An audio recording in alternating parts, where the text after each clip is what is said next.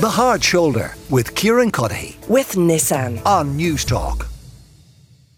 The head of Dublin City Council's traffic division is Brendan O'Brien, and he's been speaking about national road safety strategies, and he suggests those strategies are not working and they need to be significantly overhauled to reduce deaths and serious injuries. Is he right? What isn't working?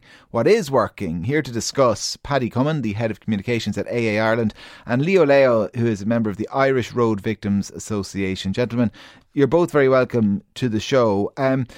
Paddy, if I can start with you, I mean, what Brendan O'Brien was citing were statistics, and the statistics are trending in the wrong direction, aren't they?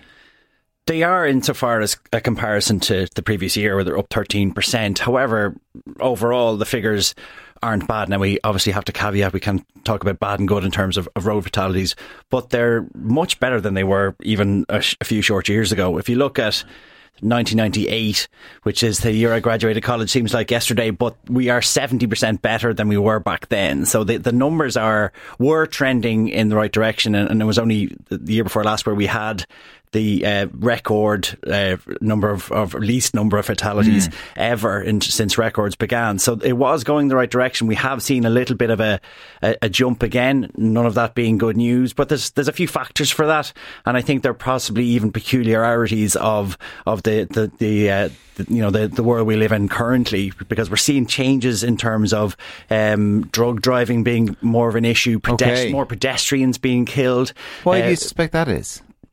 We could have various theories. I mean, obviously, in terms of the drug driving, that's possibly a younger generation who are turning away from drink driving and maybe looking at other recreational drugs. And I think also we're a nation that are more distracted. Certainly on the roads, we are carrying around a very distracting device in our pockets, and there's lots of people out there on the roads listening to this who are probably scrolling through TikTok or Instagram as we speak, unfortunately. Lieghio, as I mentioned, is with us as well. Leo, I mean, there's an element of COVID as well. We didn't mention that, of coming out of COVID and more cars being on the road. Despite that, like Paddy was quite clear, and he was right to be, that, when you're talking about road deaths, there can never be too few. So, I mean, what is not working in terms of road safety strategy from your point of view? Well, the enforcement, for starters. There isn't proper enforcement there. And people are thinking that we can do whatever we want, we're just going to get away with it. We're not going to get caught. And then the penalties aren't. There's no deterrence with the penalties. They're too big.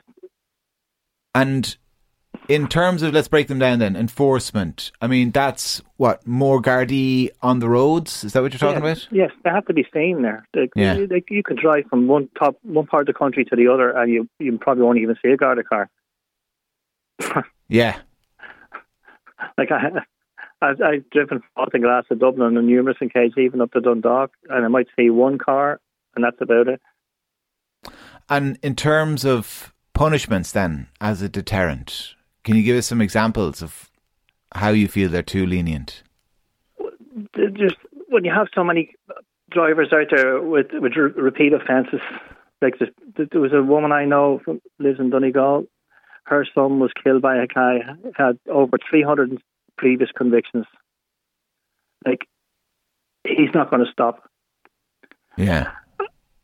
And my daughter was killed by someone who had over 50 previous convictions. Like, they're going into court. They're giving excuses like I need my car for my children, for my wife to go to work and all this. But they're still going out there and they're breaking the law. They're speeding. They're using their phones. The new fines came out. They're not working. It should be down. There has to be that fear that they're going to lose their driving licence. And if that fear is there, that'll quickly put a stop to it. Paddy, there's something to that argument, isn't there? That people don't fear getting caught, and if they do fear getting caught, they don't necessarily fear the consequences either.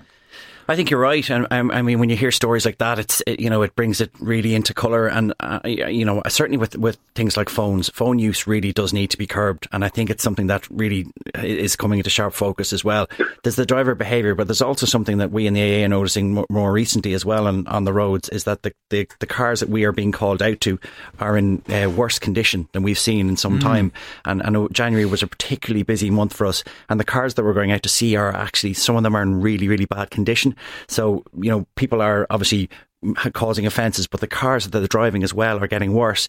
Comes into play when there's a cost of living crisis as well. People take shortcuts and things like tyres and on servicing their car. We've seen obviously issues with the NCT as well, but we are in a situation where people are taking shortcuts and as well are more distracted than ever. How do you change that culture then, that sees people picking up their phones, as you say, listening to this show, probably in their car, scrolling through TikTok, and the same people, they would not countenance having a drink and getting behind the wheel. I'm not suggesting that drink driving is not a problem in parts of the country, but it's certainly not the problem it once was. Like, that culture was changed, not universally, but largely changed. So how do you go about changing the phone culture? I think the phone issue needs to be a bigger penalty. I think it does need to scare people into putting them away.